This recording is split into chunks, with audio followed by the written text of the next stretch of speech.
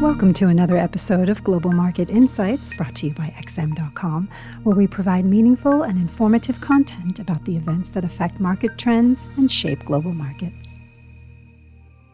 Welcome to XM.com. This is the Daily Market Comment Podcast for Friday, December 10th by Rafi Boyajian. I'm Cristina Marujos. After making a strong recovery this week, risk appetite is being tested as the all-important inflation test looms for the markets. The U.S. Consumer Price Index is due at 1:30 GMT, and the forecasts are pointing to another big jump in November. If the annual CPI rate hits 6.8% as expected, the Fed will be inclined to speed up the winding down of its asset purchase program, as the last time the country faced price growth in the 7% region was at the end of the Great Inflation era of 1965-1982. Fed officials have been quite loud in signaling that tapering may need to be accelerated, and even Powell himself is now questioning the long-held narrative that this burst in inflation will be transitory. But it's not just about inflation. The labor market is also running hot, and weekly jobless claims were at their lowest since 1969 last week.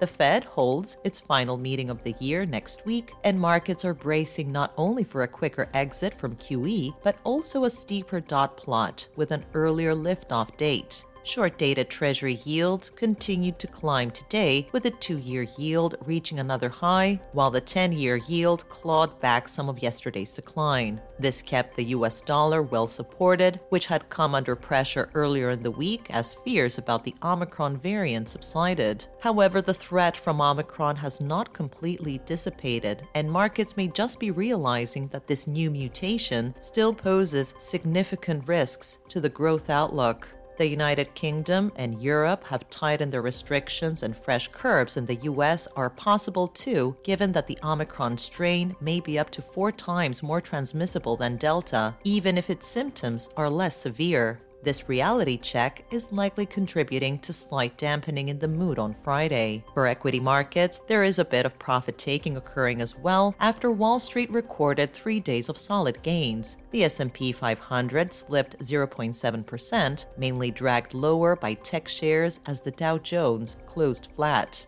In Asia, aside from the dip on Wall Street, traders also had to contend with more bad news coming out of China's embattled real estate sector. Property giant Evergrande and smaller rival CASA both missed their coupon payments on international bonds after the 30-day grace period elapsed, according to Fitch Ratings, which downgraded the two companies to restricted default rating. Hong Kong's Hang Seng Index slid just over 1%, but the wider fallout appeared to be minimal, as investors had been anticipating that a default would come eventually. The expectation is that Evergrande's collapse will be carefully managed now that the firm's restructuring has been taken over by the Chinese government. European shares followed their Asian counterparts lower, but U.S. stock futures turned slightly positive, suggesting the week may yet end in the green, barring no shocks in the U.S. CPI numbers. In the currency markets, the euro succumbed to the stronger dollar, dropping back below $1.13. The coming week will likely be a struggle for the single currency, as the European Central Bank looks set to beef up its regular bond purchase program to compensate for the end of the pandemic program, in stark contrast to the Fed's faster exit plan. The pound regained some footing but was unable to make much headway above $1.32, following some disappointing GDP figures out of the United Kingdom today. Britain's economy barely grew in October as supply chain issues capped industrial output. The data has further dashed expectations that the Bank of England will raise interest rates next week.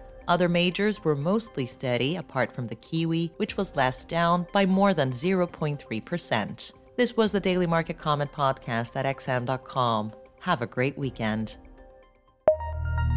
Thank you for listening to another episode of Global Market Insights, brought to you by XM.com. For more in-depth technical and fundamental analysis, be sure to visit www.xm.com/research.